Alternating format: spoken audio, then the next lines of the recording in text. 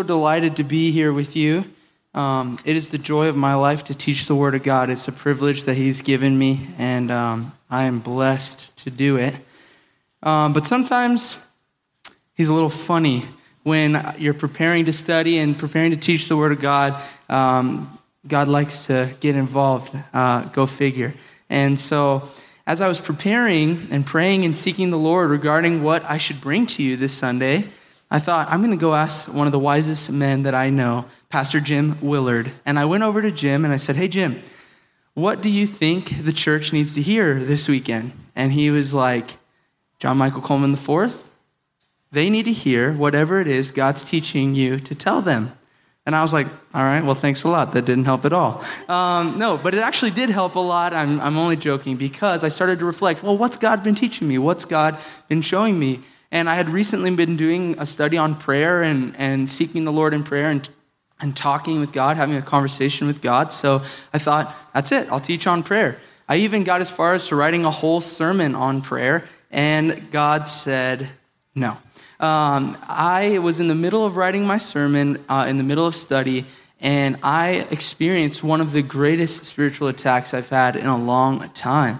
The enemy was just oppressing me, much like Pastor Ron Williams, our beloved Ron Williams, experienced a few weeks ago. Just the enemy was coming against me in my study. And I felt two things that really stood out to me in this attack that were really, really heavy on my heart. Was that the enemy's tactic, the first is this, the enemy's tactic was to make me think God's presence had left me.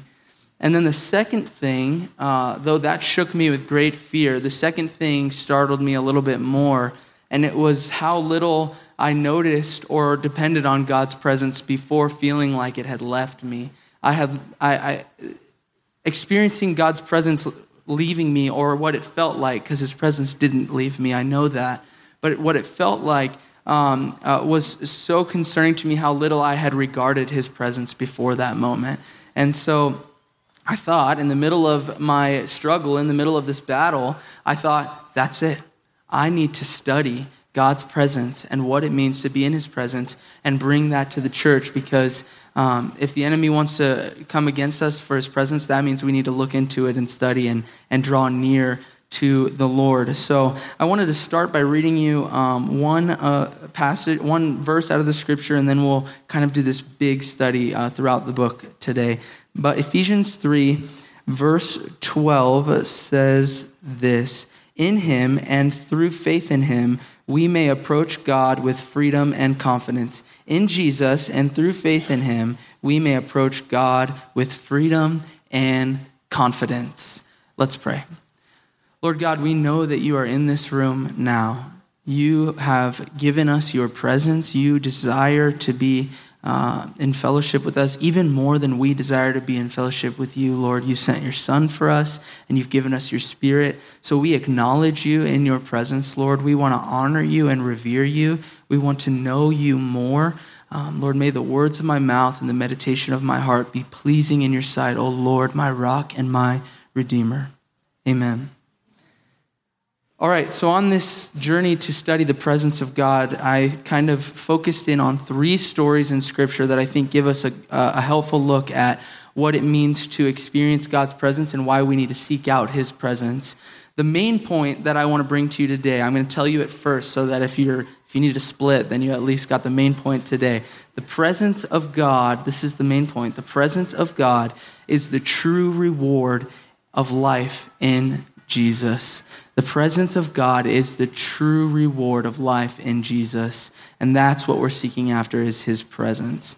So first, I'd like to take a look at the story of Exodus, and I'd like to make a comparison between Moses' heart towards the presence of God and Israel's heart towards the presence of God. So what we know for context is that Israel had been enslaved to Egypt for 400 plus years.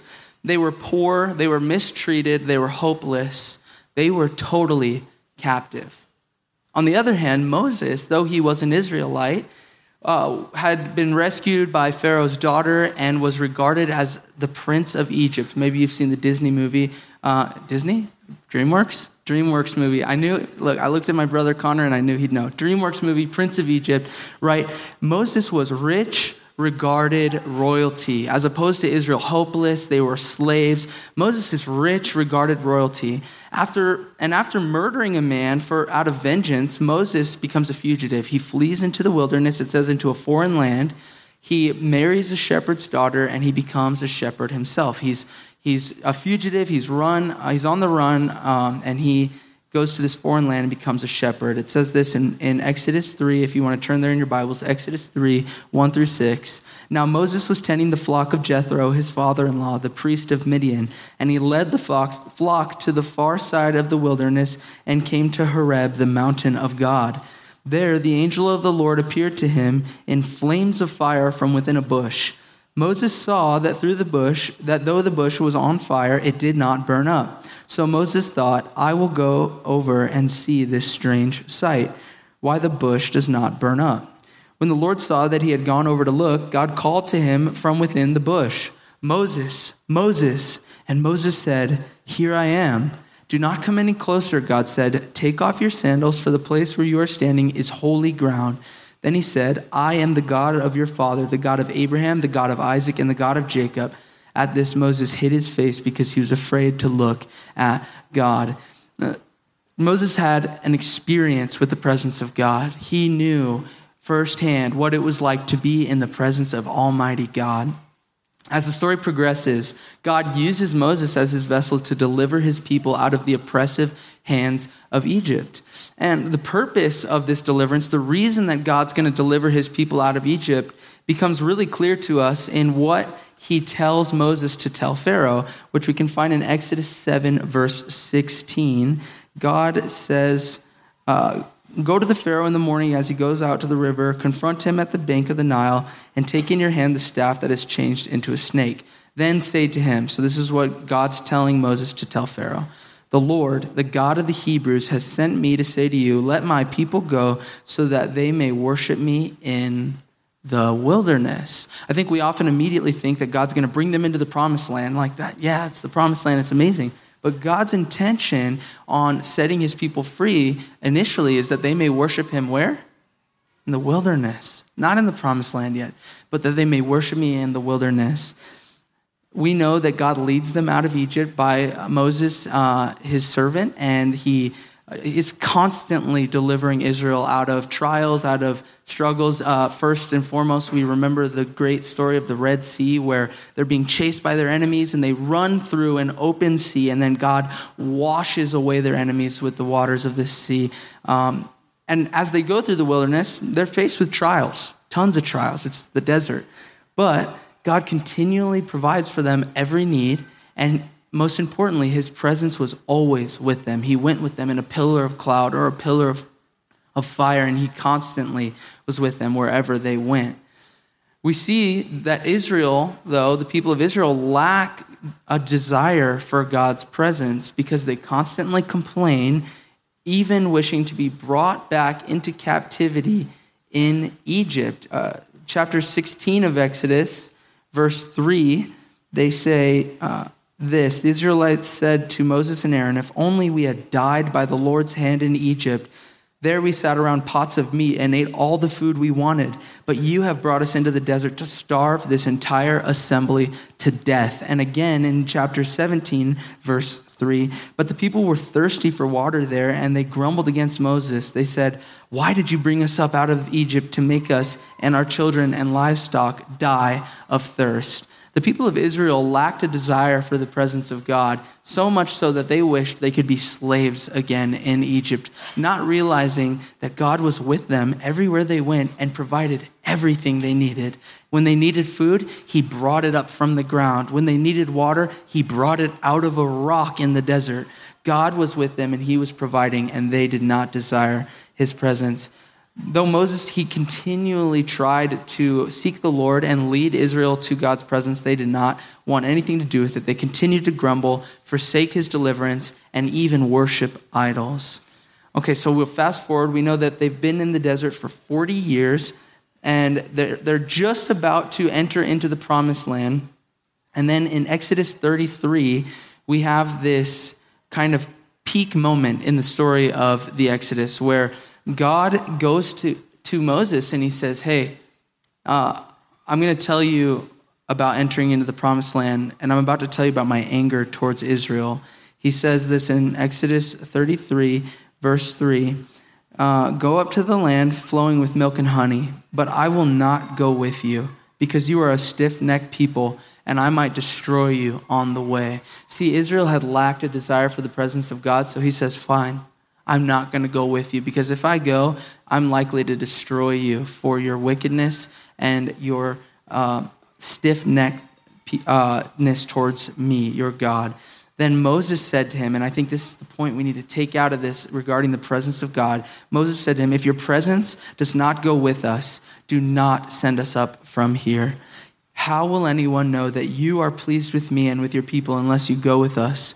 What else will distinguish me and your people from all the other people on the face of the earth? The point from this story that Moses shows here is that it's better to be with God in the desert than without him in the promised land. The first point I want you to hear today is it's better to be with God in the desert than without him in the promised land. Moses knew what it was like to be in the presence of God, and he knew that it was worth suffering in the wilderness for 400 years like Israel had been in Egypt if it were just being in the presence of God, because he provides everything that they need. And it says later that God, because of Moses' plea, went with them into the promised land. So I want to take a look at another story. I want to take a look and compare really two stories here. We're going to go all the way to the other end of the book in Revelation. I'm going to compare the Church of Laodicea to King David. And hold on to your hats, because I know that sounds like, how is that going to happen? But you'll see. Let's look at Revelation 3, 14 through 22, where Jesus says he's going to spit this church out of his mouth.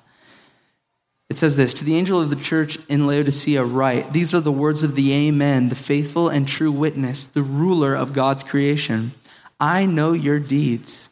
You are neither hot nor cold. I wish you were either one or the other. But because you are lukewarm, neither hot nor cold, I am about to spit you out of my mouth. You say, I am rich, I have acquired wealth, and do not need a thing. But you do not realize that you are wretched, pitiful, poor, blind, and naked. You say, I am rich, but you do not realize that you are, what does it say? Wretched, pitiful, poor, blind, and naked. Now, it might seem strange, but we're going to put a pin in that and go to King David.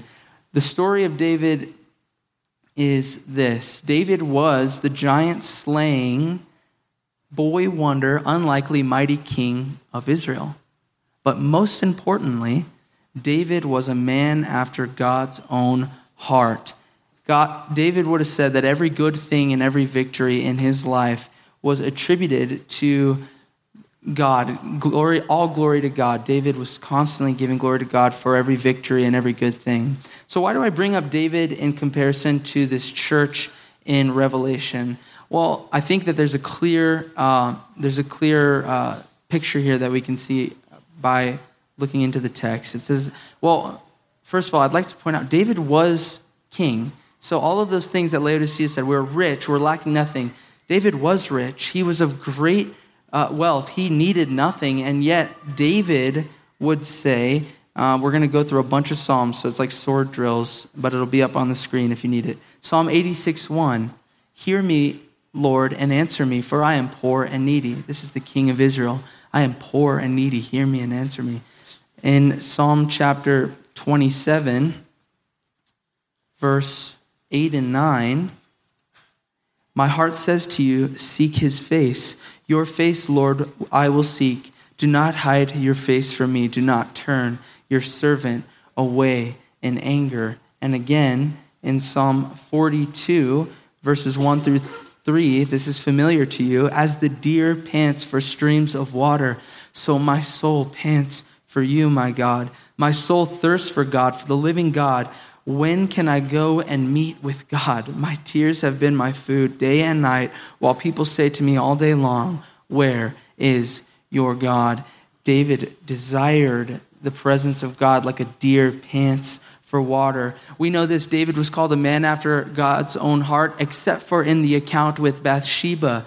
And when confronted about his adultery with Bathsheba by Nathan the prophet, this is David's fear, written in Psalm 51, that this would be his punishment. He says, "Do not cast me from your presence or take your Holy Spirit from me. Restore to me the joy of your salvation and grant me a willing spirit to sustain me." In the midst of trial, in the midst of being rebuked for his sin, David's fear is that God's presence would be removed from him. David's fear is that his Holy Spirit would be taken from him. You see, David knew what the Church of Laodicea did not know, and it's the second point I want to bring to you today. It's this, point number 2. It's better to be a broken, poor sinner in the presence of God than a rich, righteous king apart from God. It's better to be a broken, poor sinner in the presence of God than a rich, righteous king apart from him. In Proverbs 27, verse 7, it says that the satisfied soul, or the satisfied heart loathes the honeycomb. And this is not just about when you're really full and you don't want dessert after. This is actually a picture that the Jews would have understood very well, because if a Jewish child came to their mother or their father and quoted scripture from memory, a dot of honey would be placed on their tongue by their parent to remind them how sweet it is to know God's word and how precious it is to be in his presence. So these kids would constantly come and quote the scripture and get this dot of honey and to taste the sweetness of God's word. But it says this, a satisfied soul despises the honeycomb, loathes the honeycomb. That is deep hatred. You wouldn't even look at it. That's exactly the picture of Laodicea. They had become satisfied with being rich and needing nothing. They were satisfied with the things of the world, and therefore they were stagnant and did not desire the presence of God or intimacy with God. David, on the other hand, he was rich. He was the king. He was mighty, a mighty warrior. He killed a giant. And he would say, "I am poor and needy. Do not remove your presence from me. Lord, I want your presence as much as a deer in the heat wants water." This is a man who seeks the presence of the Lord. And I think a good summation of David's heart for the presence of God is in Psalm 84, 10 and 11. He says this, "Better is one day in your courts than 1,000 elsewhere. I would rather be a doorkeeper in the house of my God than dwell in the tents of the wicked. For the Lord God is a sun and shield. The Lord bestows favor and honor. No good thing does he withhold from those whose walk is blameless. Lord Almighty, blessed is the one who trusts in you." Okay, finally, I want to look at one more story in the scripture, and it's in the Gospels. In the Gospel of Luke, chapter 17, we see a story about 10 lepers and Jesus encountering them. It says this, Luke 17, 11 through 19. "Now on his way to Jerusalem, Jesus traveled along the border between Samaria and Galilee. As he was going into a village, 10 men who had leprosy met him. They stood at a distance and called out in a loud voice, 'Jesus, Master, have pity on us.' When he saw them, he said, 'Go, show yourselves to the priests.' And as they went, they were cleansed. One of them, when he saw he was healed, came back, praising God in a loud voice. He threw himself at Jesus' feet and thanked him, and he was a Samaritan. Jesus asked, 'Were not all 10 cleansed? Where are the other 9? Has no one returned to give praise to God except this foreigner?' Then he said to him, 'Rise and go, your faith has made you well.'" So the only distinguishing factor that we know about this one leper as opposed to the others is that he was a Samaritan, which would have meant that he was regarded as a half-breed. That's what they would have called him. He was only a half-Jew. Samaritans were not allowed into the temple to worship. They were not allowed to give the proper sacrifices needed to uphold the law. They were disregarded in society. And then on top of that, he was a leper. So this man would have experienced social scorning and shaming his whole life by religious people and unreligious people. And he meets Jesus. He encounters Jesus with his 10 friends. And he says, "Heal us, Jesus. Master, heal us," right? have pity on us. And then Jesus says, go show yourself to the priest. On the way there, it says, they're healed. So they're going to get healed, and on the way they get healed. And only one guy, the foreigner, the one who didn't even know about religious life at all, looks down and goes, guys, we're clean. We're healed. I don't have spots anymore and a long tail. Okay, it's a leopard joke. I know, it's lepers, not leopards. All right. Sorry. The first service didn't laugh either. So, but hey, he's like, hey, we're clean. We got to go back because that guy, Jesus, cleaned us. He healed us. We need to go worship him. And he goes back. Who knows what the other guys did? Maybe they went to the temple. Maybe they went on living their lives. They said, good for me. I'm good to go. Ready. Thanks, Jesus. Right back at you. What this one man, though, had different than the other 9 is that he realized that he had already met the priest. He realized that the man who healed him was worthy of praise. And he went back and worshiped him. He was clean, and he went back to worship. The last point that I want to bring out of this story, I know it's a quick one, but the last point I want to bring to you is a question, really. And it's this. If you get everything that you ever wanted from God, will you go on living your religious life, or will you fall at his feet and worship him? This man had just gotten the one thing he wanted his whole life. I mean, leprosy was horrible.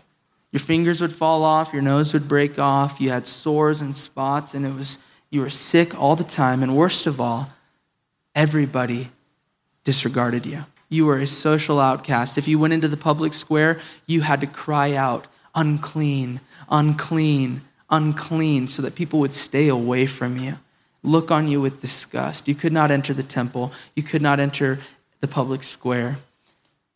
And he got everything he ever wanted. He was healed. And he went back to the feet of Jesus and worshiped him.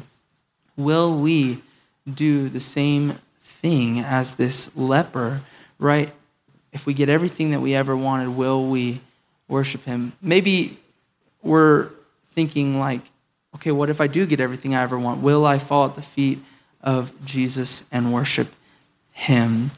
That's what I want to bring to you today. I want to go through these 3 points one more time and ask a couple of questions. Point 1, it is better to be in the desert with God than the promised land without him. Here's my question for you. Do you want to go to heaven if Jesus isn't there? I'm going to ask it one more time. Do you want to go to heaven if Jesus isn't there? Here's what we know about heaven. It's made of gold and silver and precious stones. Everything is ornate and beautiful. The gates are made of giant pearls that you can walk through. I mean, this place is going to be amazing. There's feasting, there's rejoicing. But what we know about the construction of heaven, as Revelation tells us, is that though it were made of gold, though it were made of precious stones, it were clear as glass. What we also know about heaven is that Jesus is the light of heaven. So I want to remind you that if you go to heaven and Jesus isn't there, everything's going to be see-through and dark. Everything in heaven knows not to get in the way of you looking at Jesus and being in his presence. It's clear like glass. Point number 2, it is better to be a poor, broken sinner in his presence than a rich, righteous king without him. It is better to be a poor, broken sinner in his presence than a rich, righteous king without him. Will you approach Jesus confident that he can forgive you of your sins? Or will you go on living it your own way, like a rich king, saying, I am rich, I lack nothing. My bills are paid, I'm good to go. I've got everything I need, I'm good to go. What do I need Jesus for? Point number 3, if you got everything that you ever wanted from God, would you keep on living a religious life or doing what you pleased, or would you run to his feet and worship? You see, this past week as I studied wasn't the first time I had a spiritual attack from the enemy. God's presence became really real to me when I was a young boy. God's presence was so real to me in this experience I had because as a young boy, I was stricken with fear. I was afraid of everything. Well, recently, one of my young adults asked me, hey, JM, hey, John Michael Coleman IV, are you afraid of anything? And I looked at her and I said, no, I'm not. And I was honest. I'm really not. I'm so not afraid of things that sometimes it's bad for me. I'll do something I shouldn't do, jump off a roof or something, right? But I honestly told her, no, I'm not afraid. But as a little kid, that wasn't true of me. Up until the point I was like 13 years old, I wanted to sleep in the room with my mom or with someone on the floor. I was just terrified. And it was when I was 13 years old that God taught me that he was my father. I grew up without a father, and I always wanted a father. And someone told me for the first time, God was my father. And it was that day that I knew that my father was with me, and I didn't need to fear anything. He gave me the privilege of becoming the man of my family. I was the man of my household. And I knew that a man with God at his side didn't need to fear anything. And from that day on, I wasn't afraid. Glory to God. He has freed me from my fear. And he wants to do the same for you. If you think that you've got it all made, if you think that you're rich, seek Jesus. The more that you drink of him, the more you want of him. It's like your thirst is quenched, but you also need more. It's this inexplainable mystery of how deep the well of his goodness is. If you think that you're aiming for the promised land, remember, you don't want to go there if he's not there, because his presence is the reward of the promised land. If you're in the desert, if you need healing, if you're sick, if you're tired, go to Jesus. His presence is healing. His presence will reward you. He is good and he loves you. In Revelation 3, after he rebukes the Church of Laodicea, he says this in verses 19 and 20, those whom I love, I rebuke and discipline. So be earnest and repent. Here I am. I stand at the door and knock. If anyone hears my voice and opens the door, I will come in and eat with that person and they with me. If you are hearing God's voice, maybe you've never heard it before and you don't know Jesus today, or you have heard it before and you've shut the door on Jesus and you've gone your own way, hear his voice, open the door and invite him in. There's no better place than to be than in his presence. And because of Jesus and through our faith in him, as it says in Ephesians 3:12, we can approach God's presence with freedom and with confidence. Lord God, we love you and we thank you that you have made your presence so available to us. We know that even now as we pray, you are in this very place. We know that from the beginning of time, you have sought to be with us. In the garden, you walked with Adam and Eve, and when they sinned against you, you said, where are you? We know, Lord, that you loved us so much that you sent your only son to die for us, that he walked on this earth, and many people experienced his presence, your goodness in flesh, and saw him take the penalty that we deserve, that if we believe in him, we may raise from death and have life in him like he did. And Lord, your kindness to us is shown to us in that you've given us your Holy Spirit. Your presence is constantly with us, not just around us, but living in our hearts. May we seek out your presence in the quiet place. May we come to you in prayer. May we study your word and delight in your presence alone. Your presence is our true reward. Jesus, we want to give you the glory. In your name we pray. Amen.